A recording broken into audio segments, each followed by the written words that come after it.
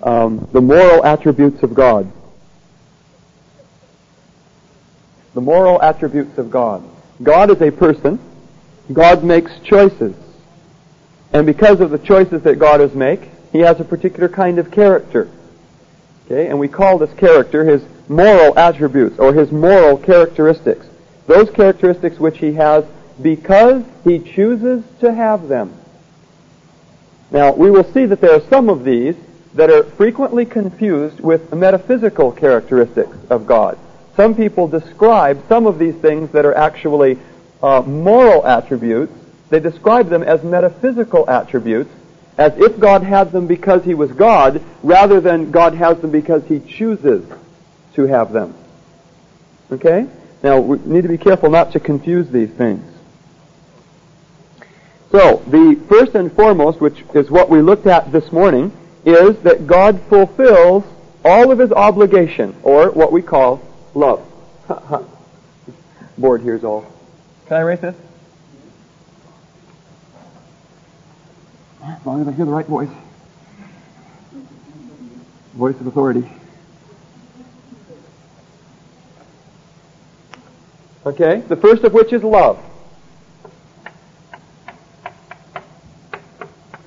Now, inasmuch as love is our obligation as moral beings, and that it is God's obligation as well, inasmuch as it is the obligation of moral beings to love, that is, to will the highest good of God and His universe in its relative order, then we can say that God is living constantly in love, because He is always making this choice. His motive is only for the highest well-being, first of Himself, and then of the universe that He has created. Okay? It would be wrong for Him to put our highest well-being before His own, because that would be saying that we are the most valuable beings in the universe. And so there's nothing wrong with His putting His highest well-being first. Nothing wrong with that. It's just honest. He's not being selfish or egotistical or anything. He's just being honest. So when He says, you should worship me, He's not saying something that's just because He's greedy after worship, as if He were egotistical or something. He's saying what's honest to say. You need to worship me. And what else can He say? I'm not important? He can't do that. Okay? So then, we have to understand that when God asks or even demands praise of us, is that all He's asking us to do is be honest with who He really is. So then, when God fulfills this obligation that He senses to will His own highest good and the highest well-being of the universe, He lives in what we call love. What we commonly call love. That choice. Okay, so then any other moral attribute is going to be an attribute of this because it is our basic obligation, and it is God's basic obligation. So when we talk about the rest of these, of which I'm going to name 6, and Gordon will speak of these as well, the rest of these are not only attributes of God, but they can also be spoken of as attributes of love. Some of you have seen the book by Charles Finney, Attributes of Love. You say, well, the characteristics of love will come out in specific ways. And if you look at it carefully, you'll see that all of the moral characteristics of God that we commonly speak of, the fact that He's merciful, the fact that He's holy, are all actually attributes of love. It's because He's loving. If He's going to be loving, He's also going to have to be merciful. If He's going to be loving, He's also going to have to be just. If He's going to be loving, He's also going to have to be truthful. Because you can't be willing the highest good for someone and communicating falsehood to them. You can't do that. So if you're going to love, you also have to be truthful. This list also, by the way, will provide a little checklist for us to check our own lives to see whether we're loving. You can't say that you're loving and be unholy. You can't say that you're loving and be unjust or unfair in your treatment of other people. You can't say that you're loving and not be merciful. You see, which means quick to forgive, slow to anger. Okay? Attribute means a characteristic. Yeah. Okay? So these are God's moral characteristics. That what He has because He chooses to have them. Yeah, right. Okay. So the first one we want to look at, apart from love, we've already looked at love this morning. Spent a whole 2 hours or something on love, so we won't go too deeply into that. But the first characteristic under this that we want to talk about is holiness.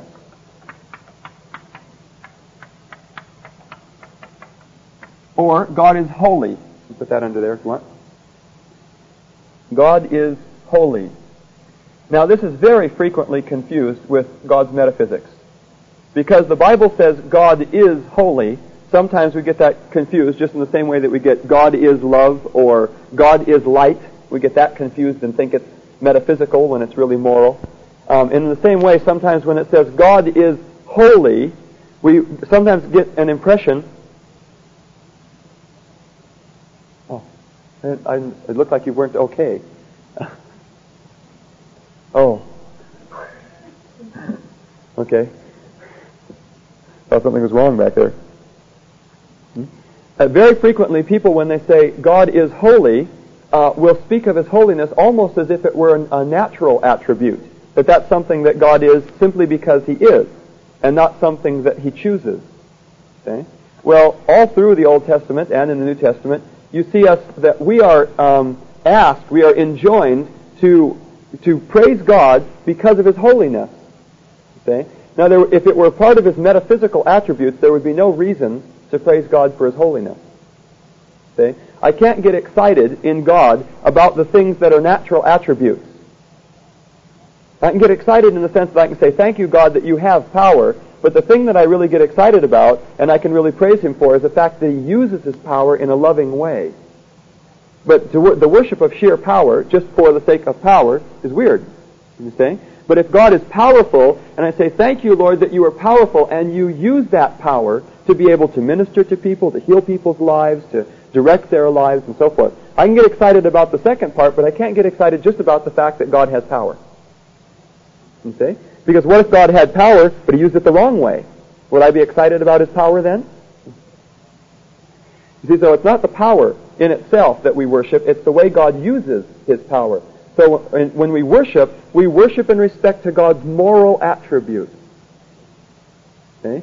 And if His natural attributes get brought into the worship, it's in respect to how He uses, by His choices, His natural attributes. You understand? Thank you that you've used your power in creating the world, you say. But what we're talking about actually is it was a wonderful thing that He did in committing Himself to us when He created the world, and et cetera, et cetera. It was a moral thing that He did. What is holiness? Holiness, as it is commonly understood, is that idea about God that He has never sinned. But not only that He has never sinned, that's just saying that He's always been holy, but He is holy now. That right now, He is choosing to live up to all of the knowledge that He has of what is right and wrong. See, this is very much inseparable from love. Because love is basically to fulfill your obligation towards God and towards the universe, and holiness is to live up to all the knowledge that you have of what is right and wrong, and to always choose to do that which is right. Now, the Bible commands us to be holy as God is holy. How do you do that? Okay. Well, it couldn't mean to the extent, because we're not the kind of beings that God is. So it must mean in the manner that God is holy. It also says, you shall be holy because I am holy. It's a rather interesting thing. You shall be holy in all manner of conversation, or daily conduct, the word means. You shall be holy in all your daily conduct. You can run down references on the word holy. That's for your private concordance. Okay? The work of your private concordance while you're reading. But it says, you shall be holy in all manner of daily conduct, indicating that it's a choice that you make. It's not something that you are, it's a choice that you make in your daily conduct to respond the way God responds, and that is to live up to the knowledge that you have of what is right and wrong and choose to do that which is right. God has a lot more knowledge than we have. That's the understatement of the year. There's a lot more knowledge than we have of what is right and wrong. There's a lot more knowledge than we have generally, period. But He has a lot more knowledge than we have of what is right and wrong, and so He is responsible for much more than we are. But as we live up to the knowledge that we have of what is right and wrong, we as well can be holy as He is holy. In the manner, not to the extent, but in the manner.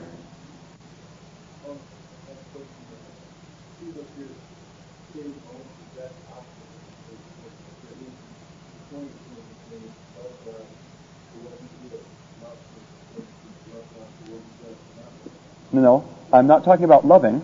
I'm talking about worshiping. It's a part of love, but it's not. It's part of our obligation, but it's not the basis for our obligation. This morning I was talking about what is the basis of our moral obligation, and we are obligated by the fact that God is valuable. You understand? But our response of worship to Him will come because He is has a certain character morally, rather than because He has a certain character metaphysically.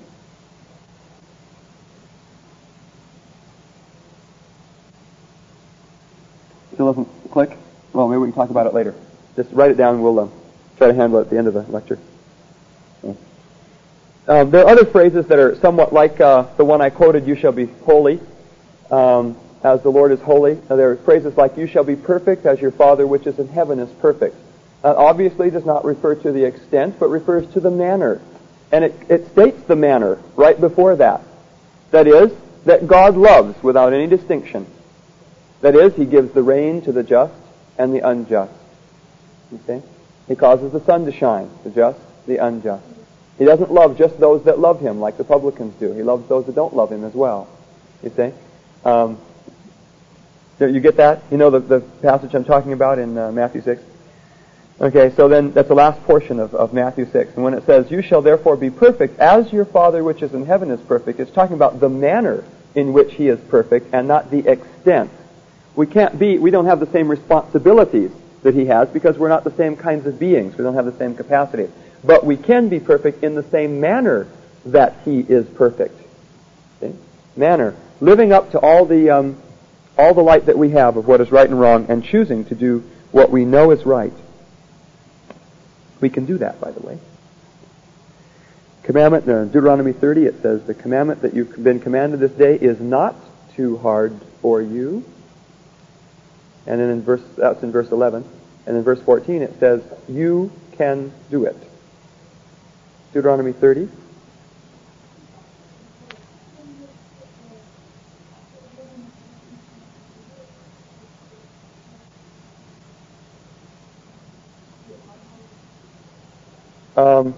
Well, if God commands us to be holy, then how do we fulfill that command? By faith? You mean faith is what? Faith is a choice? Okay. Part of that is going to be faith.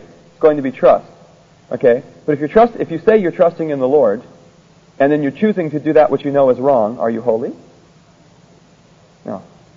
Okay. But faith is a definite part of that, because if you are actually trusting in the Lord, and you have that relationship with Him where you want to do what He says, then you will live up to the knowledge that you have, and thus you will be holy.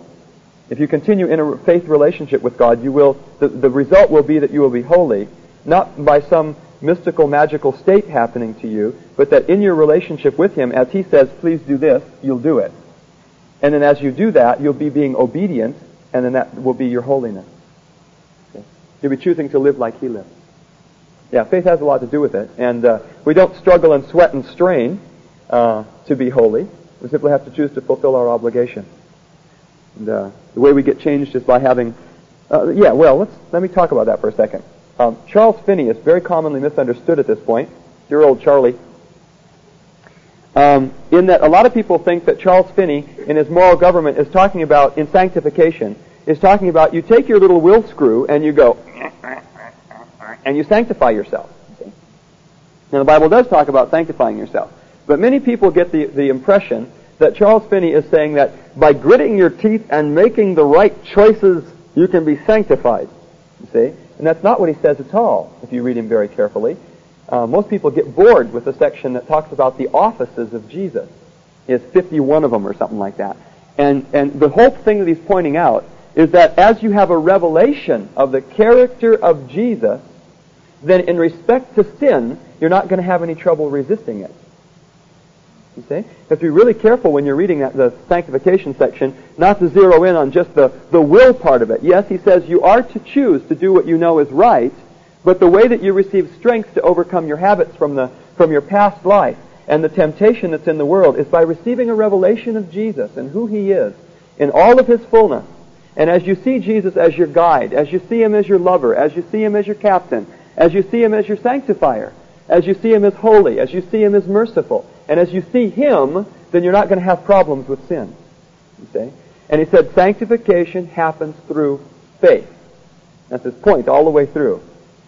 Okay? So that's a good point that you brought up, Mario. But sometimes we just get, when we hear moral government, we think that we become sanctified by taking our will screw and going, I will. You know, and that's not the way it works. It's I will because I've had a revelation of Him. This is the way I'm going to be. You see? I receive a revelation of the holiness of Jesus. Then when I'm presented with temptation, I look at it and I go, bleh. You see?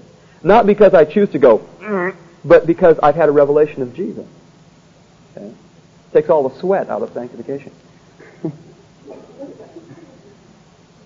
Good. Please remember that when you're hearing about moral government, you're hearing about a particular aspect of theology, and that is the responsibility of man. That will be stressed. You mustn't forget about the grace of God. That happens sometimes to people that come out of SOEs. They come out a little bit distorted. They think that they've got to do everything with their responsibility and forget that all they have to do is take the first step, and God in His grace will give them the strength to handle the rest of it. It's a cooperation, folks. It's a relationship. It's not a one-sided, I'm going to do it all myself. No. God doesn't require that of us. Isn't that neat? Okay, go on.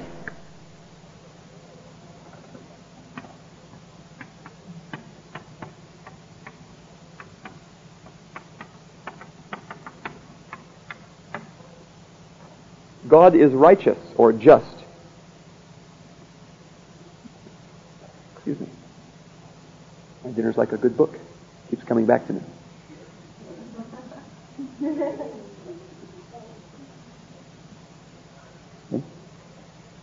Justice or righteousness is a part of God's moral attributes. That is, that in respect to every moral being, He constantly and consistently treats them fairly in accordance with the law. There is no partiality with God, and in respect to law, every moral being is treated exactly as the law says, and He's never arbitrary. Every moral being gets exactly what they deserve. Never arbitrary. Of course, the word arbitrary means against law. Yeah, so redundant there. He is just. Of course, we have to deal with these kind of things with the justice of God when we talk about things like why do the innocent suffer. There are a lot of questions that come up like that center on the justice of God. Why did God let this happen to me? You see? Well, the question is, did He or did He not? Before you assume that God did this to you. The question is, did He or did He not? You can't automatically assume that. But then most of the questions that people bring from the world about God is in respect to His justice. It's an interesting proverb that says, a man's foolishness subverts his own way, and then his heart rages against the Lord. Isn't that interesting? A man's foolishness, and foolishness in the book of Proverbs is sin. A man's foolishness subverts his own way, and then his heart rages against the Lord. You see? The Bible also says in Proverbs that wicked men do not understand justice, but those that seek the Lord understand all things. Wicked men do not understand justice, but those who seek the Lord understand all things. I was talking recently with a fellow that, well, not too recently, it was last May, as a matter of fact. Time goes awfully fast. I was talking with a fellow when I was in the States last, and he had a lot of trouble seeing that justice was a part of love. And the reason that he had trouble seeing that was because of the way he was living. You see? Because it's very difficult, if you want to accept justice as a part of love, to live in an unholy fashion. You see? Because then, if you accept justice as a part of love, it points its little finger at you and says, you are guilty. You see? Justice can also point its finger at you and say, you are free. Justice can do that, too. But in this case, it was justice was pointing its little finger at him and saying, you are guilty. And so he didn't want to accept the idea that justice was a part of love. And as well as that, he didn't want to accept the idea that discipline was a part of love. You see? Because, of course, if you're living the way you want to live, you don't want God stepping into your life and disciplining you. Now, do you? If you want to live in your selfishness. And so he was pacing back and forth. It was a real tense time, the whole 4 days. I almost went into a depression. I fought a depression for about a month and a half after that. But he's pacing back and forth, and I said, the Bible also says that there's another reason besides intellectually that you would have with the fact that God would discipline people in His justice. You see? And that is, the Bible says that wicked men do not understand justice. He doesn't like that. You can imagine, because you know what I was saying. You know how you're living. Fortunately, we had the kind of relationship where we could handle those kind of things. And he got a little bit upset. A few minutes later, he was pacing back and forth, and he came over to me and he put his hand on my shoulder, and he began to cry, and he said, Michael, you don't know how many times, if I hadn't been able to talk with you, that I would have committed suicide. And so, fall apart. And so that was the whole 4 days were like that. 4 days of all the time. And this guy never, living as an existentialist, as trying to live as an honest existentialist, never says anything trivial. When he can talk trivial talk when he's with a group of people because he doesn't want to bring up things. But when he was with me, he never said anything trivial. The weather, food, and all that's aside. He wanted to talk about what was going on in me and what was going on in him and what was happening with God and him. And phew. Ay, ay, ay. So, hardly made it through the 4 days, but right now, he's in England now studying. So, may go over and see him sometime. I don't know exactly how he's doing. Still living as an existentialist, I believe. Yep. Anywho, yes, we were talking about justice. So most of the problems that come in from people's lives as far as their being unbelievers will center in on God's justice. God is unfair. Because if you can find a little bit of unfairness, partiality in God, see, then you have a right not to serve Him. You have a right not to submit to Him, not to love Him, not to worship Him. If you think you can find a little bit of unfairness in God, and so that will be attacked all the time. Okay? If God is a little bit partial, if God is a little bit arbitrary, if God is a little bit unjust, okay, then you have a reason to attack God. Can you see why the doctrine of unconditional election becomes such a problem to people? God chose before, the idea of unconditional election is the idea that God chose before the foundation of the world that certain people were going to be saved and others were going to be lost. Can you see why people would reject a God like that? No. I mean, if you see a little bit of injustice in God, of course you don't want to serve Him. Okay? God is not like that. Hallelujah. Okay? God is just in all of His ways and kind in all of His doings. Justice and righteousness are the foundation of His throne.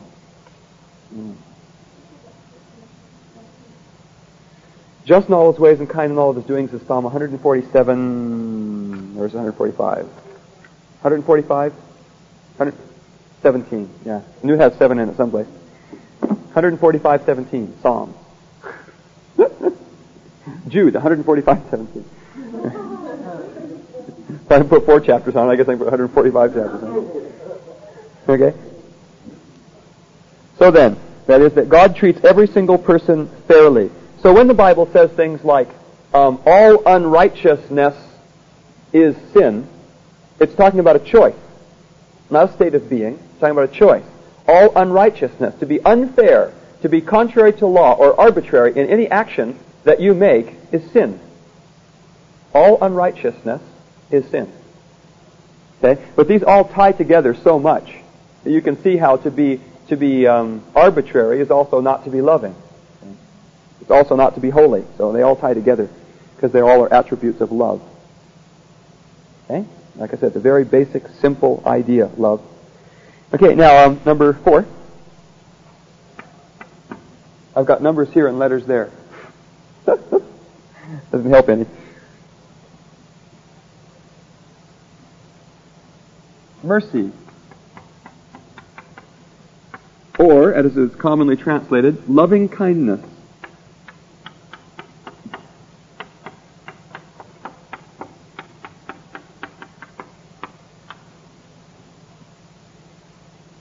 We have to be careful when we read loving kindness to not read it as an emotion, because it's translated from the word that is mercy, which means to receive something, or to not receive something from God that we deserve to receive. Mercy. That is an attitude, not an attitude, but a choice towards us that if we go into rebellion, that He would want to bring us back to Himself. The choice to try to bring us in every way that He can back to Himself. And to try to find a way to release us from the penalty of our sin that we deserve to have. So, a simple way to keep grace and mercy separate is grace is receiving something that you don't deserve, and mercy is not receiving what you do deserve. Grace is receiving something that you don't deserve, and mercy is not receiving what you do deserve. That is, the negative aspect. Yes, the negative aspect. If you do deserve to be praised or rewarded or whatever, God will do that in His justice. Okay? So, we have to be careful with the word loving kindness. It's a wonderful word, loving kindness. I like it. But we must remember that His loving kindness is in the sense that He tries to bring people back to Himself and restore them in order that they might have a relationship with Him. Tries to find a way to get them released from the penalty that they deserve, that they actually deserve to have, in order that they can come back to Him.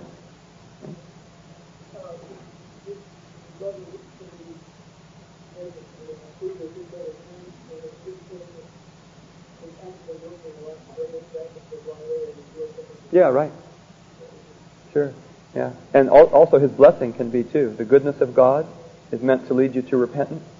Yeah.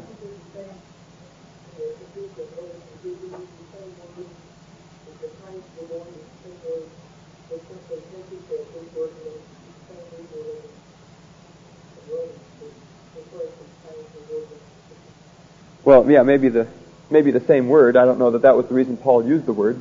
Yeah. Yeah. I don't know. I haven't checked out the Septuagint on that, so never felt any need to, I guess. Never came up. If you want to write me out, 15-page report on it, and I'll be glad to have the information. That's what I should do. I should get students in SOEs to do my running down all my scripture references and looking up all the Greek and everything for me. It's nice having, there's a guy at the farm that knows both Hebrew and Greek. My wife knows Hebrew, you see. There's this guy that knows Greek really well, and I pick his brain all the time. Hey, you want to see something? This is just off to the side. I want to show you a verse that this guy showed me in the Hebrew. It's in 2 Thessalonians 2:13 in the Greek. Did I say Hebrew? Oh, sorry, Greek. 2 Thessalonians 2:13.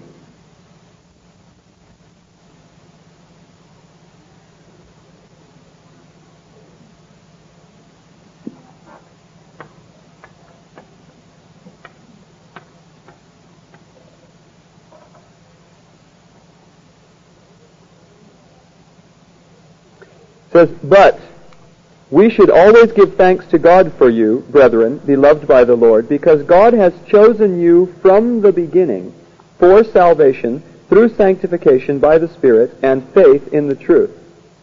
And the words, from the beginning, is actually this in the Greek text, aparche, which means first fruits. And it is, God has chosen you as first fruits for salvation through sanctification by the Spirit and faith in the truth. And in some of the later manuscripts, this word got divided into two, arche,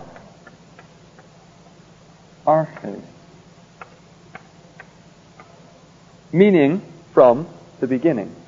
But the word is actually first fruits. And it got divided later, and so it got translated from the beginning.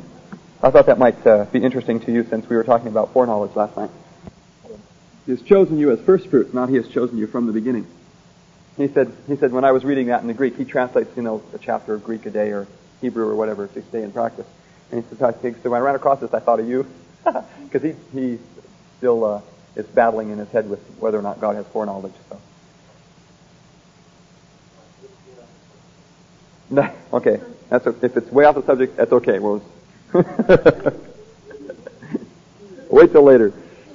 Okay, so this is the activity of God. Mercy is the activity of God in which He makes every effort, extends every bit of, effort to try to bring us to a place where He can justly release us from the penalty of the law which we really deserve to have.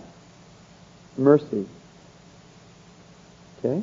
Now we're going through these things mentally, and we're talking about some of the definitions and stuff, but it's when you get in everyday contact with the Lord that you begin to find out what these things are really like. You find out what His mercy is like when you've sinned.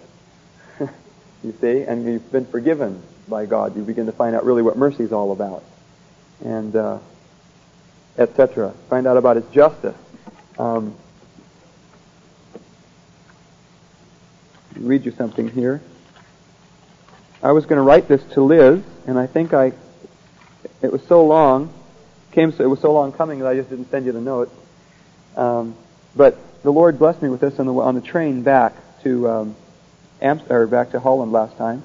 Therefore, the Lord longs to be gracious to you, and therefore He waits on high to have compassion on you, for the Lord is a God of justice. Isn't that neat? And the whole thing is, He longs to be gracious to you. He waits on high to have compassion on you because He is just. Okay? And many times we think of justice as being the judgment side of God. You see? But it says here that He's waiting to be compassionate towards you. He longs to be gracious to you because He is just. And it's in 1 John it says, if we confess our sins, He's faithful and just to forgive us our sins. Forgiveness, compassion, being gracious to us are a part of His justice, just as much as His judgment is. You see? That's part of His justice too. And so we think of God is just as being a stern type thing. That's wrong. Because justice also has compassion, grace, forgiveness. That's part of justice too. Because when you put yourself in the place where God justly can forgive you, then He is moved by His justice to forgive you. See? What's that? Where? Oh, where's this? Sorry. That's Isaiah 30:18. I was going to give you verses 18 to 22. The Lord blessed me with it, and it seemed to be related to the problems we were talking about. Liz and I were discussing the fact that we had the same problems. And she found out that I was having the same hassle she was having, and so we cried on each other's shoulders and prayed about it. Okay. Now, yes, let's go on. Number 5. Wisdom.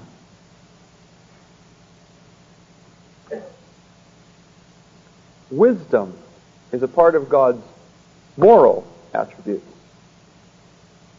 Part of God's moral attributes. Now we discuss knowledge under part of God's natural attributes.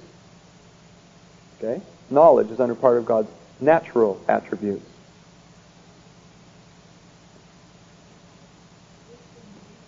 We're going to talk about what is. Okay? Wisdom is the loving use of knowledge towards other moral beings. The loving application of what you know in order to help for the highest well-being of another being is wisdom. And God not only commands us to be knowledgeable, He also commands us to be wise. And that's why it also says, see, knowledge puffs up, but love builds up. Why? Because if you're loving, you'll apply your knowledge properly. to minister to other people and to serve them and to heal them and be compassionate towards them. And you'll take your knowledge and you'll use it properly and you'll build them up by your wisdom rather than tearing them down with your knowledge. See? Knowledge all by itself is a very dangerous, dangerous thing. God sandwiches it in 2 Peter. He makes a little sandwich out of it and to cushion it, keep it from getting away, running away with itself. 2 Peter 1, 5 and 6. I won't read all of it. I'll read 5, 6, and 7. Now for this very reason also, applying all diligence in your faith, supply moral excellence. And in your moral excellence, knowledge. And in your knowledge, self-control. And in your self-control, perseverance. And in your perseverance, godliness. And in your godliness, brotherly kindness. And in your brotherly kindness or affection, Christian love. And he takes knowledge and he puts it between moral excellence and self-control. See? So dangerous that he cushions it on one side with moral excellence. And he says, unless you're morally excellent, in other words, unless you're virtuous, unless you're holy, then you got to be careful with knowledge. And on the other side, once you're virtuous and have knowledge, then he says, now you got to express self-control. See? And he sandwiches knowledge in with self-control and moral excellence, so that he has you holy and in control of yourself before you use knowledge. Nice cushion there that he's put to knowledge. Knowledge all by itself is very dangerous, very destructive. So knowledge builds up, but knowledge puffs up, but love builds up. So in wisdom, God always uses all of his knowledge. Whenever he uses his knowledge, he uses it for the building up of other people. He uses it for their well-being, for their highest well-being. And sometimes we'll have in the body of Christ, you'll see a word of knowledge or prophecy or something like that operated, which embarrasses or hurts or exposes someone else in an unnatural and an unloving fashion, and it doesn't build them up, but tears them down. And that is not wisdom. You see? That is not wisdom. When you receive a word of knowledge from the Lord, you also have to pray then, well, how do I use it now? You see? Because we're supposed to be wise, too. It's one thing to receive a word of knowledge. It's another thing to use it properly. It's another thing. If it's not used for the upbuilding of someone else, then if it's not going to be used that way, just to keep your little mouth shut. Excuse my bluntness, but I've seen some people very, very hurt from a word of knowledge used apart from love. You said wisdom is living out the the highest good possible standard of moral. Is that necessarily No, well, yeah, I guess so. Yeah. Using the resources of the earth properly so that we don't destroy it would be considered wisdom. Yeah. Okay, yeah. For the highest well-being, period. Well, using it in love, and love, of course, encompasses towards God and the universe. Okay.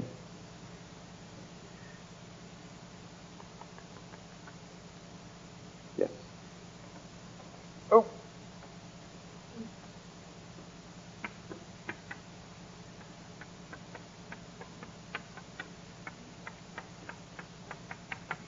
Truthfulness. Truthfulness.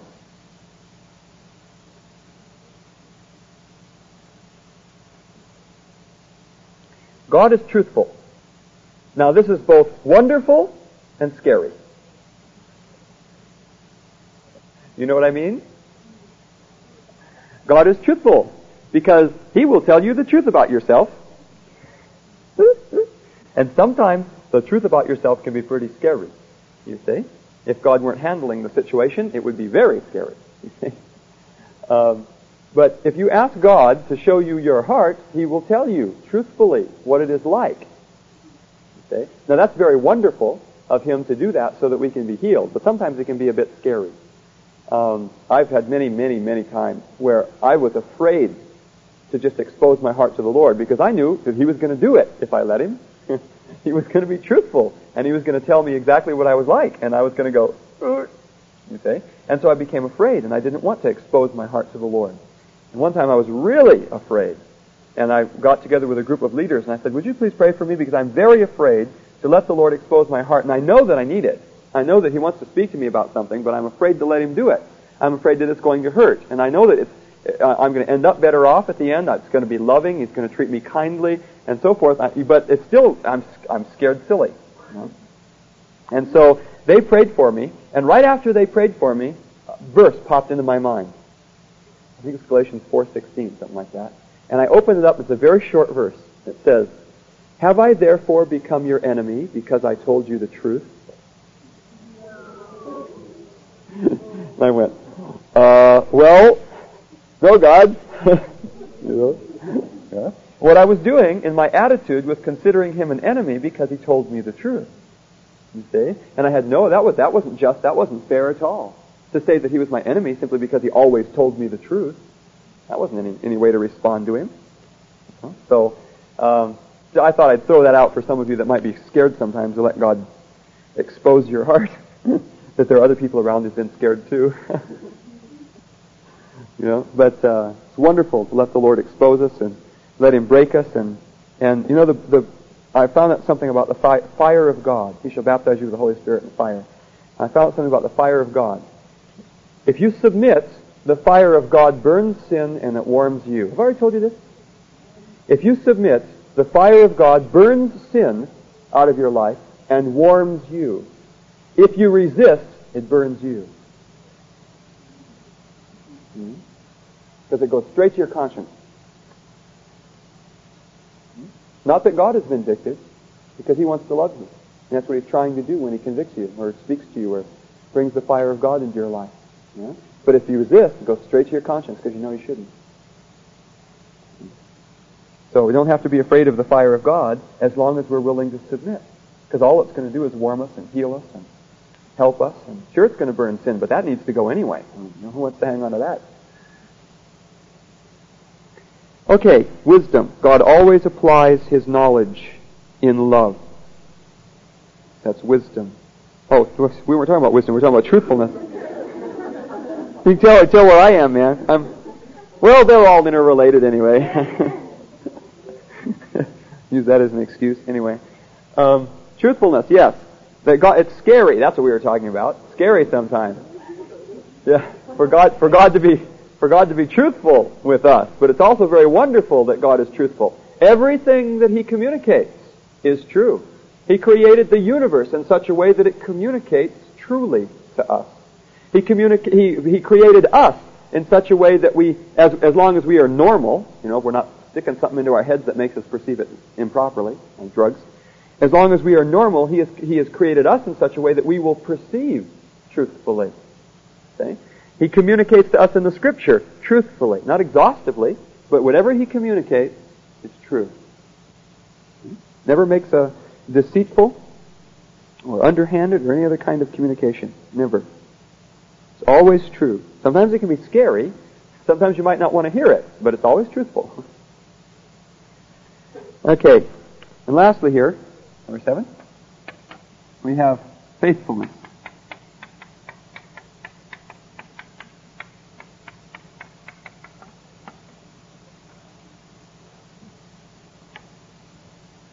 Now, some theologians will take, Christian theologians will take faithfulness, and they have it's a toss-up, it's, you know, with most theologians as to whether it's a natural attribute or a moral attribute. But it would appear to me that just as I thought about it, that if faithfulness was something that was moral, we wouldn't be able to get excited about it. I mean, if it was metaphysical, we wouldn't be able to get excited about it. The fact that God did not change.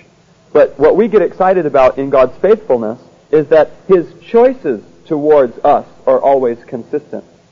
That's what we get excited about when we talk about faithfulness. His choice to provide for us, His choice to forgive us, His choice to protect us, His choice to comfort us, His choice to watch over us is always consistent. He's faithful in that. It is to be completely consistent in His moral choices. To be completely consistent in His moral choices. When it says in Malachi, I am the Lord, and do not change, I change not. Therefore, sons of Israel, you are not consumed. You see? He's talking about a moral thing there. That he does not change. That is, he's always gracious and kind. He's always compassionate. He's always just. And for that reason, the children of Israel weren't completely wiped out. That's why you weren't consumed. Okay? So when it says, I am the Lord, I change not, it's talking about he's consistent in his moral attributes. It's not talking about he's some static being in the universe, Nothing ever changes in God. It's talking about, when he says, I am the Lord, I change not, he's saying that I'm always compassionate, I'm always just, always kind. He's talking about his moral attributes. I see question mark written all over your face, yeah.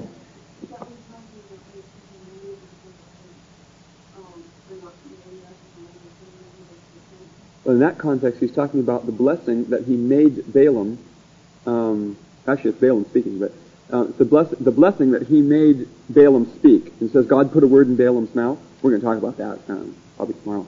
But God put a word in Balaam's mouth and made him speak it.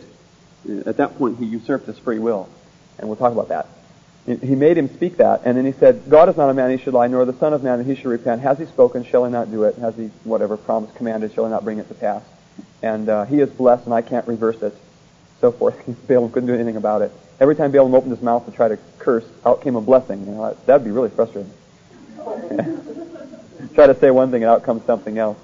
But, praise the Lord. But in that case, it was, God is not a man that he should lie about the blessing that he had pronounced. Neither the son of man that he should repent. He's not going to change his mind about the blessing that he pronounced on Israel. You see, because about that time, the guy that hired him, who was it? Balak? That hired him? Balak was getting pretty upset because he hired him to curse the children of Israel, And every time he goes up there to curse, he pours out this blessing. And Balak goes, what are you doing? And Balaam says, well, God's not a man that he should lie, neither the son of man that he should repent. He's blessed, and I'm sorry, I can't reverse it.